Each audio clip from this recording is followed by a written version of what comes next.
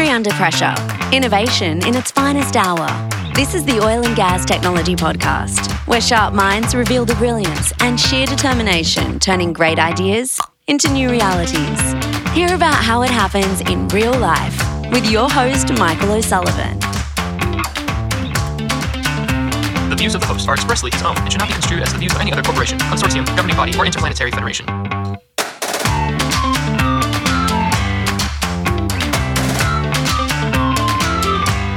Hey everyone, welcome back to another spine-tingling episode of the Oil and Gas Tech Podcast, right here on the Oil and Gas Global Network. Hopefully you all know by now that this particular show is being brought to you by the very nice people at Cognite.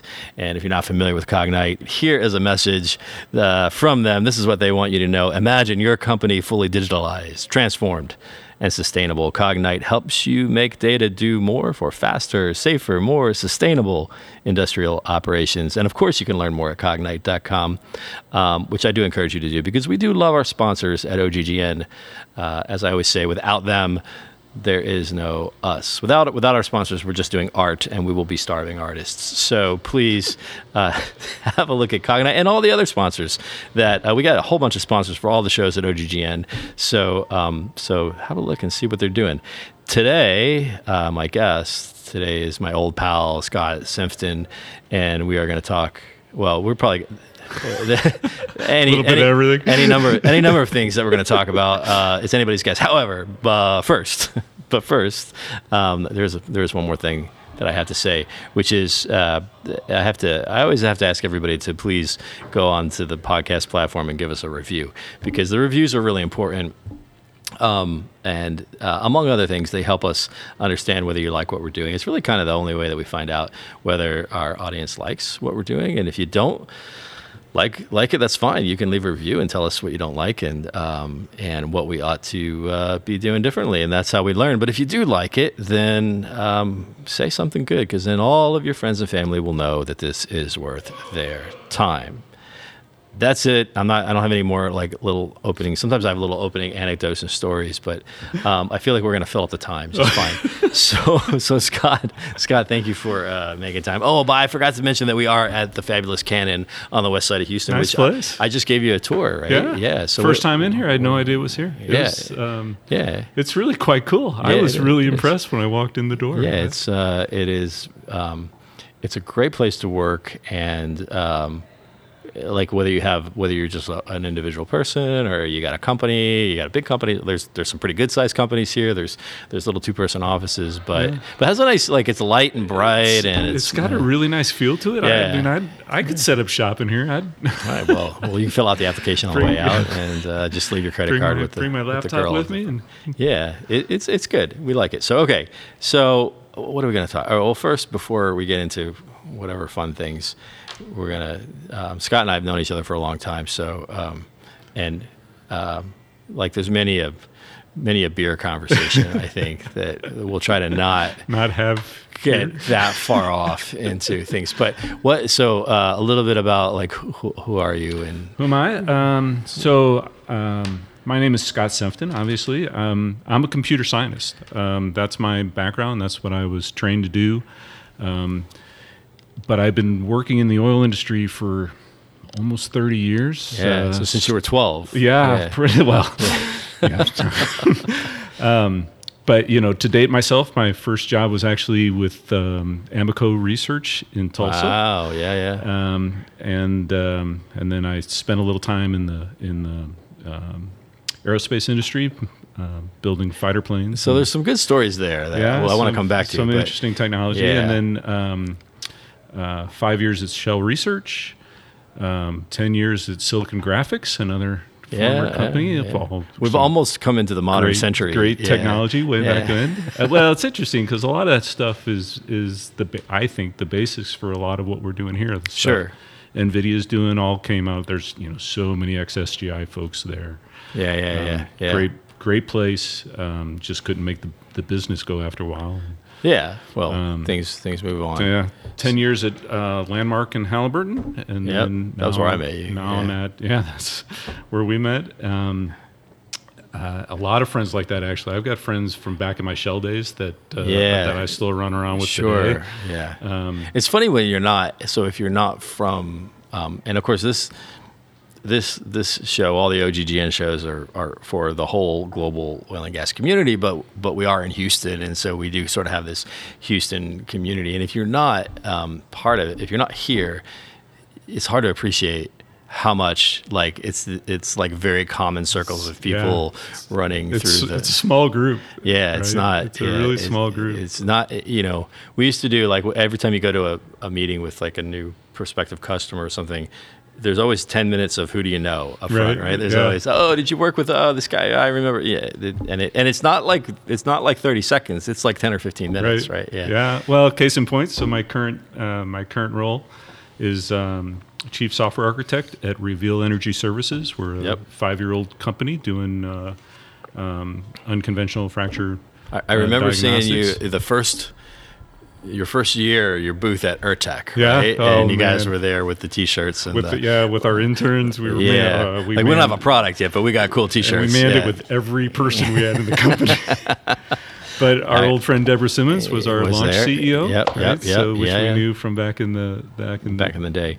So all right. So since we hit on Reveal, I think what you guys now you and I haven't caught up for a while, so I don't know where you're at currently, but I know what the original like mission was. I think it's really interesting. So let's talk about that a little bit. Like, what are you guys doing? So we're a fracture diagnostics. Our core business, I like to think of it. So I got in my forearm, I got this fracture. Yeah, is that not that kind of so hydraulic fracturing. Yeah. Right. So one of the and I'm a software guy, right? I'll tell you from start, I'm a computer scientist. I'm not an oil and gas geoscientist of some sort. So bear with me. Some folks might take umbrage at the simplicity with which I describe this.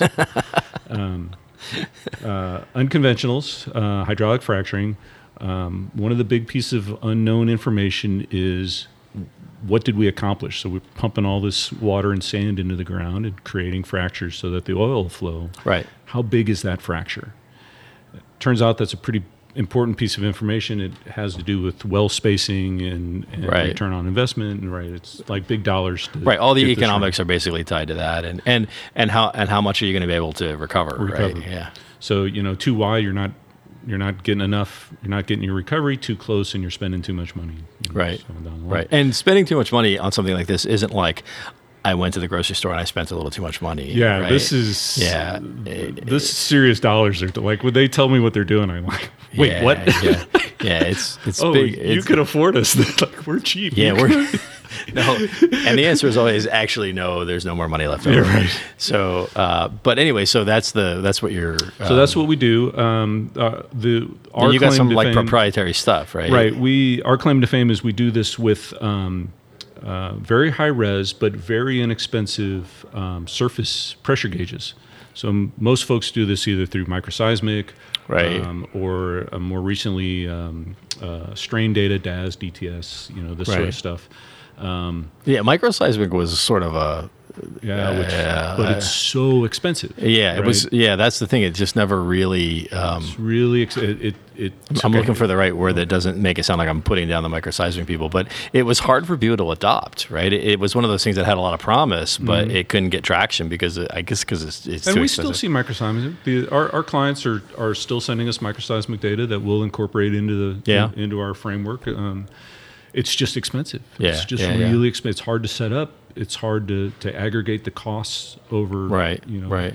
So what we do is we do that with what they call offset pressure or crosswell pressure analysis, and we put a high res but relatively inexpensive pressure gauge on the monitor well, and we watch the treating well, and through some of the magic of our operations team and our chief scientists.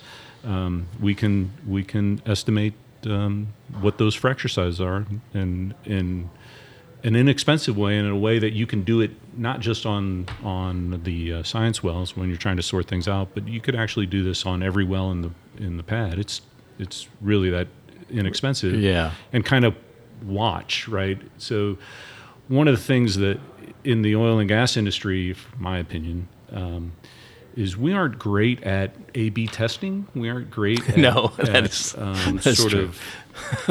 of yeah. We're good at A testing. Yeah. Yeah. So, and we set out a design, and then we cookie cutter that for a long time, but we aren't really closing the loop, right? We aren't really watching what's happening there, right? And deciding, is the next pad, I'm 10 pads in, is what I thought up front really holding true? Yeah. As I get further and further away from things.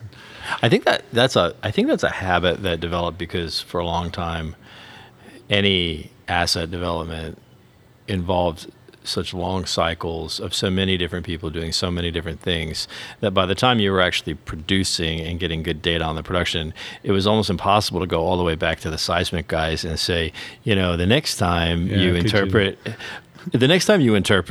a space that looks exactly like this one, right.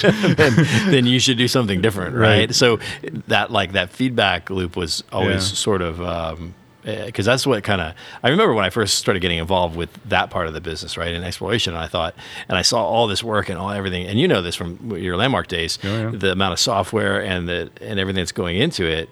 And then, my first thought was, somebody coming kind of from the consulting world was, well, how do you know you're right? Right. And by the time, and it was almost impossible because it's so far down and it's so complicated. But like with what you're describing with on a frac pad, you can monitor. You're monitoring. Yeah. You monitor pretty quick, and you can come back and make some changes. Yeah, because the whole thing only the whole thing is like what's the current life cycle on these things now? It's like a year or two, right? Oh no. They're well for us. We're turning stuff around. I think currently it's 2 weeks, but I meant for like how long are you concerned about these measurements on a particular? Well, for a particular pad, they're drilling for a month and a half, 2 months max, right? Right. So where we come into play is, are you going to tweak that? Are you going to tweak that? Well, first, are you coming from your science pad? What should your design be? Yeah. Here's some diagnostics to help you decide. We don't decide that, right? Sure. Yeah. And then down the line, is it holding true or not? Yeah. So you're talking about pad to pad, depending on your and I'm way off my depth here in the operations of how these guys are drilling in the field. But you're talking about a given pad running a month, 2 months. And I know that from the data we look at, right? So I just know how long the data coming in is. And then, you're on to the next pad. So you've got some time in there to really study and make some decisions. If not for the next pad, but it's a short enough life cycle that you can still take action. Right? It's not like what you're monitoring now and trying to correct was something that happened 2 years ago, 5 years ago. No. In fact, the data is mostly gone by then. Right? I mean, we're talking about fracture openings, settling on proppant, and then physically closing. So at some point, it's not very long before those fractures start to close back down and are gone. Right. So And then it's really a short time frame. Cool. So and you guys have just recently, I know you just went through kind of a transition from, you developed the software, but you were using it sort of through your own service offering, right? Because it hadn't really been commercialized, and you couldn't. It wasn't something that you could give to somebody else or sell to somebody else. We hadn't planned to, right? Yeah. We talked about it early on. Early days, were we a service company? Were we a technology company? Are we a data company? Who are we? What are we? Kind of in the early, when there were four of us running around in the office. We usually it's the investors that decide that for you. Yeah, right? Our investors have been great. They've been pretty much, you guys know what you're doing. Oh, good. We hired you to go do it. You guys know what you're doing. Go do it. That's it's where'd you find those guys? Jeez, that's fantastic. All right, that's a different podcast. Yeah. So it was. We made a conscious decision early that we were a service company, and just trying to get up off the ground that we would focus on the service side of things. Well, it's a lot easier to start generating revenue quickly that way, and you don't have to support product and all that until people stop buying services. Until people stop buying services. So, and when did that happen recently? That to us coincided with the pandemic, coincided with the downturn of the oil industry in general, which seemed to actually coincided with, there were two events happening there. Where there was that little squabble over there between a couple of different countries that, but that was quickly eclipsed by by everything else. By everything else. So we had a record quarter, first quarter last year, exactly this time a year ago. We had a record quarter, and then it just fell off a cliff with everybody else in the world. Yeah. So it turns out that what we were seeing was most folks in the industry were they weren't just bailing. They weren't just freaking out and laying people off left and right and just trying to get out from under. But what they were doing is re-encamping on their own data. So they weren't doing much. No one was drilling. Right. Production was way down. Usage was way down.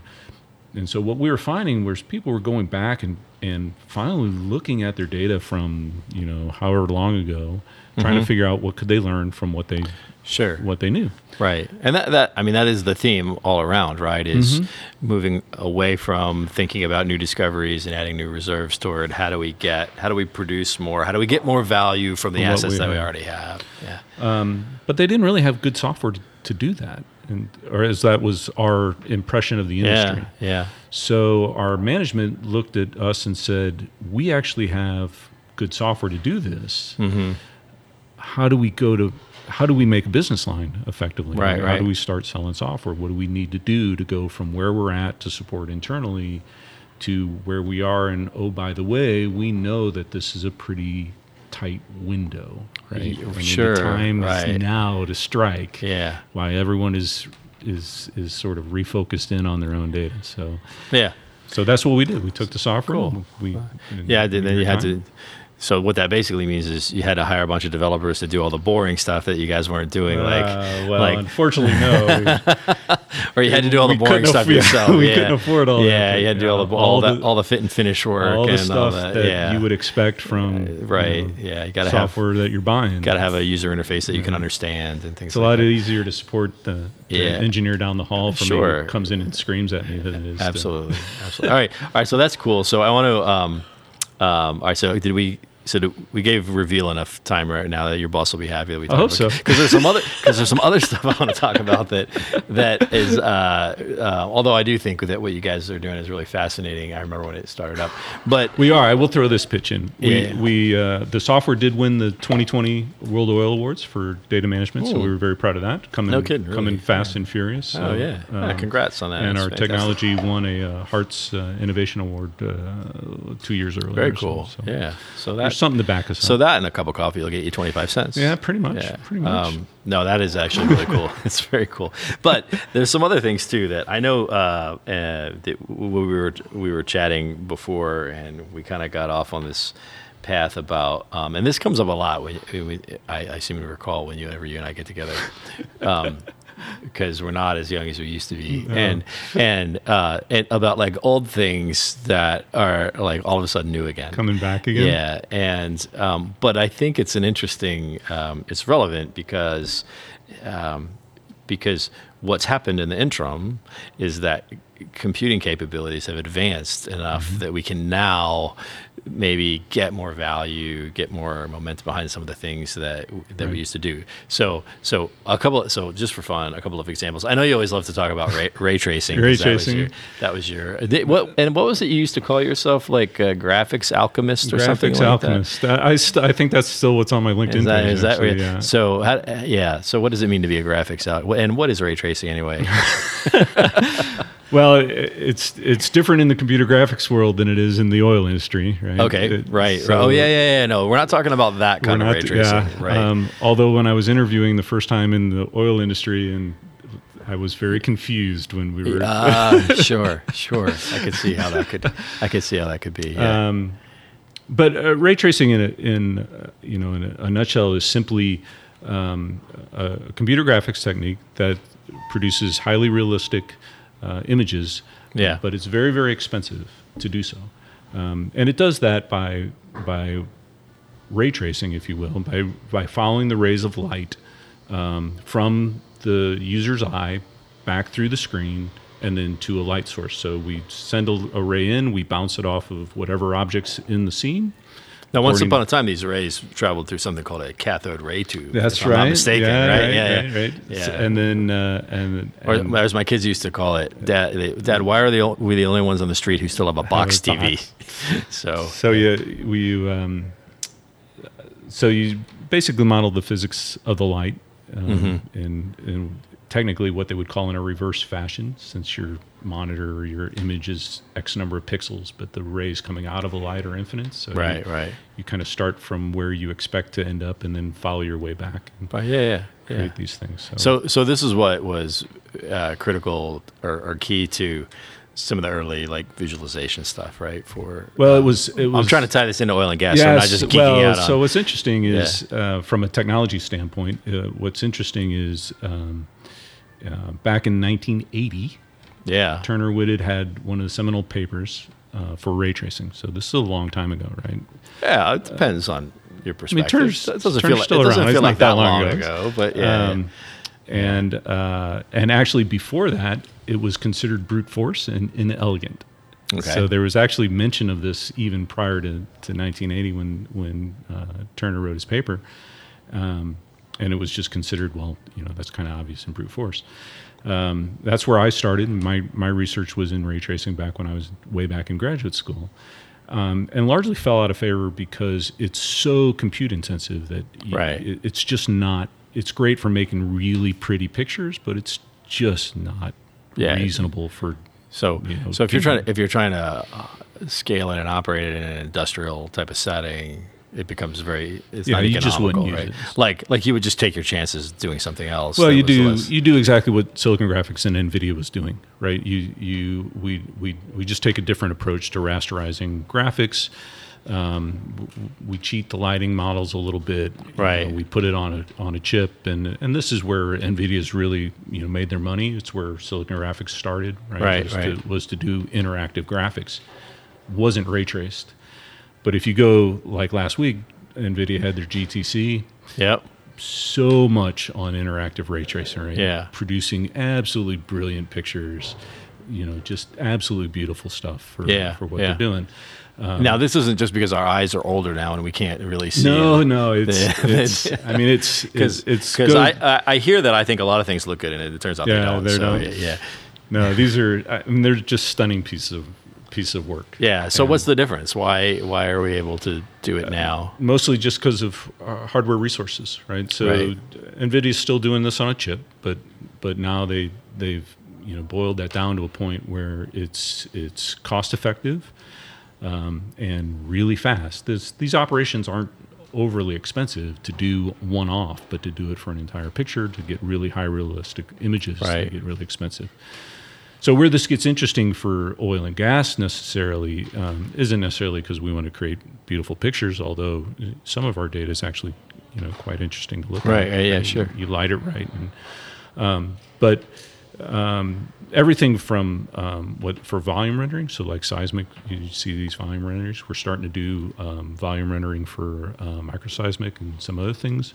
Those are a variation of ray tracing. X-ray models, these sorts of things. That's all a variation of ray tracing. And so now we're seeing things that I was working on 30 years ago in graduate school have now gone effectively full circle from falling way out of favor because you just couldn't do it in time. To here's what everyone is pushing, which is a little funny because you look back and go, but we were doing okay. I'm glad it's back. Do you ever bump into anybody who thinks it's like the greatest new thing? New thing, right? I do that. Yeah, we did this before. You don't. What I have learned is. As interesting as it is to us, I don't always make a lot of friends when I say, "Oh yeah, well we were doing that, 20 years ago." But it's interesting to see that I think the human ingenuity part runs ahead of like the physics that's required to accomplish it, right? And this kind of ties to something that I always say on this particular show, which I'm sure you've heard because I know you're an avid listener. Is you know, we get dinged a little bit in oil and gas, like the modern, like, you know, the cool kids today think that like we're behind the times, or even or we're slow to take up new technology, or we're not innovative, we're the dinosaurs, right? And it's not just the cool kids, because it's also certain like management consulting firms and research analysts and things like that. But really, like the innovation has been there, like going way back. We were talking before about well, this isn't necessarily in oil and gas, but another thing that people that we knew that we conceptualized early on, but we couldn't really do in an industrial manner until is all the AI, right? The machine learning. And that's another one, right? And you can look, if you look at what today we call deep learning.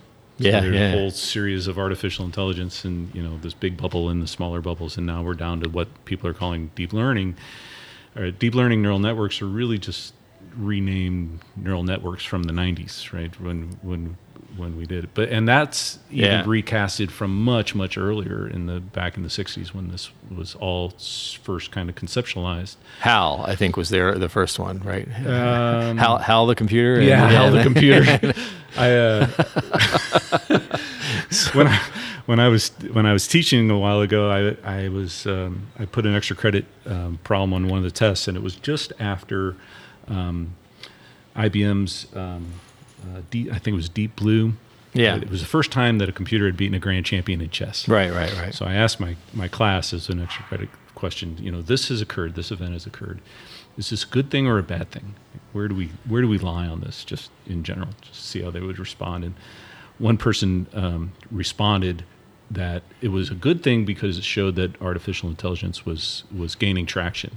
To which they got 0 points, because in fact it was not an artificially intelligent implementation. It was a brute force, path first, deep, right? Just prune branches, go as deep as you could.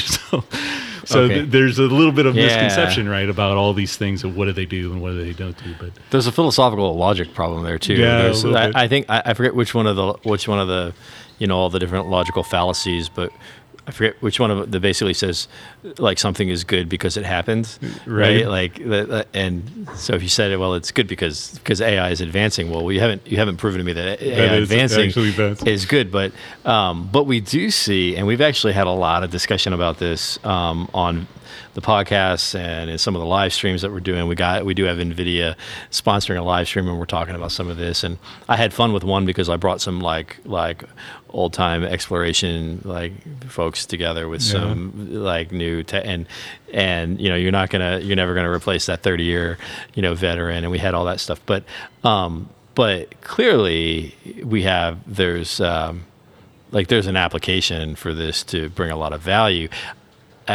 But I'm not going to go into that right now because we talk about that all the time. And there's a more interesting thing, which is the story that you were telling me before about the pilot, right? Oh. So let's tell that story, and then we'll figure out how to tie it in oil and gas. But this is really fascinating. So this seems like forever ago. So in the late 80s, early 90s, my first job after graduate school, I was working as an electrical engineer for McDonnell Douglas. Yet another company that doesn't exist anymore. What was it? The MD-80? Was that the plane? That was one of their commercials. With the 3 on one side and the 2 on the other. And So I was working in their in what was called the McDonnell Aircraft Company at the time, which was the fighter jets. So I started my job. Talk about the cool kids. Doing glass cockpits for F-15. Very, very cool. Working the flight line, some fun stories of I was young and stupid. But we'll come back. We'll come back to that. I moved. Why they chose me is a bit of a mystery to me even to this day. But they were forming a neural net research group. We had an artificial intelligence research group. So this is 1989. 1989, 90, yes. Somewhere in there. So this is 30 years ago. A neural net intelligence group. So it was. If you look at the history of deep learning, what we call today deep learning, there was a spike in the 60s when all this stuff was starting, the first artificial neuron, whatever they called it. And then in the 90s, there was another spike. It just happened to be that I was starting. You were there. That I was there. Right time. I hadn't studied. I was, like I said, So this is interesting. I think because we have a lot of our audience are people today who are working in various areas of technology within oil and gas. And they don't necessarily have this history. So it's interesting to hear this. So So go ahead. So it was the first time you saw what today we still call it a backpropagation neural network. Those were first came to kind of prominence in the 90s. And so McDonnell Douglas, swamped in data they didn't realize at the time because they're effectively a hardware company, right? They're building airplanes. But in truth, they're sensor platforms. All these fighter jets are sensor platforms. With cool little flashing lights, right? Are washed in information, and how do you manage it? How do you deal with it in a highly stressful situation? Right. And so the director of the lab I was employed in decided that he wanted to invest in neural nets. Why? I have no idea. To this day, I don't actually know where was the genesis, but they did it. They looked around for people that wanted to do it, and so I was the technical lead for this research lab. And at McDonnell Douglas, at the brave young age of 24 or something, right? Right. 20, right around 25, right out of graduate school, 24, 25. Yeah. Everyone that was in my group was my age or younger. Yeah. Okay. So we were, you were expendable, basically. We were expendable. Yeah. If this fails, nobody's brave enough to raise our hand because we didn't realize that we could fail. The impossibility of what you were, we were doing. Actually, two of my teammates that were working for me both left and went back and got their PhDs and published in artificial intelligence. Wow. Where I went wrong, they still laugh at me. Yeah. So they do that. Yeah. But anyway, the director came and said his vision for the lab was he wanted to be able to understand how humans change their thought process on the fly, and could we mimic that? And so the use case he gave us was there was a report, one of our fighter jets in a midair collision had lost part of its wing, and unbeknownst to the pilot, who probably would have ejected had he known, he had lost 90% of his starboard wing. Right. And he can't see it, right? He's forward in a fighter jet. The wings are behind you. You can't see anything. Some things it's best not to know. Better not to know. But he learned that he could keep the plane in the air under circumstances. So he basically had the thing at full throttle and was maneuvering because he had lost all his. Nothing worked right. But his brain was just doing the thing that human brains do. Correcting this should do that. Oh, it doesn't. How? Now what? Right. And so he kept it in the air and he actually landed it. And then they took pictures of it. They were showing us pictures. It's 90%, of a fighter jet's wing gone. Yeah. And he landed this thing. And so what the director's challenge to this young team spinning up was, I want to figure out, can we teach a computer to respond when the control systems of a plane are failing? Because we get this all the time, right? Hydraulic systems go out, you lose a rudder, you lose a flight surface, whatever it might be. And that was his challenge. So here we are, 25, just starting to sort out what all this things means, and this was the grand challenge. Start with the easy stuff. Let's just jump right in. So, but you were able to. So, how does the story end? Were you able to do it? No. We did have some successes, some early successes. So, neural nets in general phased out. Right. They kind of blipped in the 90s and then phased out again because the computing capability that it was required, as opposed to ray tracing, there were still some things we didn't really understand about how those networks were put together, what the topologies should really be, and there was a lot of learning that went on. Okay. So like today, when you hear all this about deep learning, there's a combination of just raw compute horsepower, resources to train these things, because the training sets are enormous and the timing is enormous. But there's also been, a lot of human advances in understanding how these things behave and how they react, and what the topology should be and this sort of stuff. Yeah, so there's been a lot of research. We've come a long way in designing our successors on planet Earth, right? Yeah. So that's fascinating, though. It's clear that I think we look at what some of the things that we're doing in oil and gas today, and you still have a lot of people who are like, well, I'll say this. Every time I commented on this a couple of times in one of the live stream panel sessions that we were doing recently, and I think maybe another podcast, and I said, it seems like no matter what topic we tackle, whatever technology topic we tackle, we always come down to talking about like two things, and one of which is data. It always comes down to data, and then the other one is culture. Like we always come around to culture and like organizational change and getting because unless people actually adopt this stuff and put it to use, then you're not getting the value. And then you always have this clash of the old way of doing things and the new way of doing things.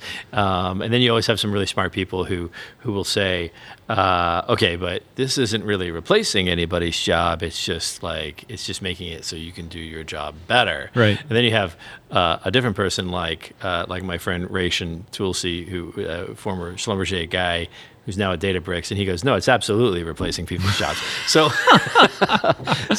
what's your, so having watched all this stuff evolve and thinking about one of the things that our industry is trying to do is it's trying to transform, it's in transition. It's not just transitioning to new forms of energy, but the core business model is transitioning as well. So, what are your thoughts on how, as we're able to get to bring these things, these old things that are now new again, and we can finally do them right?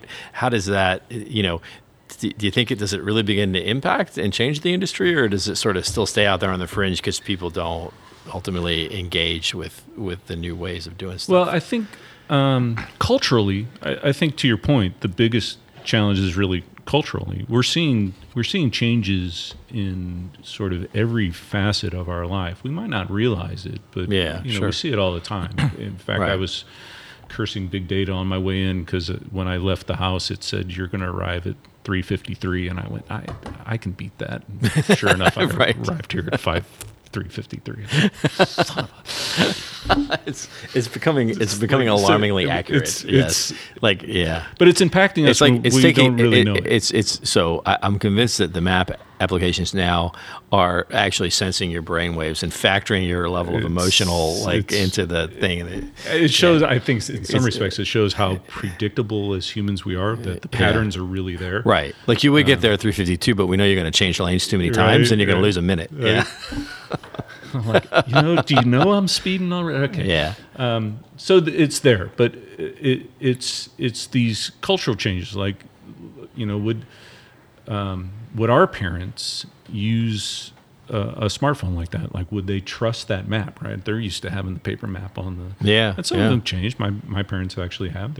They're in their 80s, and they're comfortable with it. Mine are too, but they believe that the GPS system that came with the car is really the one that they ought to use. Ought to be the one that which hasn't of course been updated in 10 years. Right, it's very problematic. So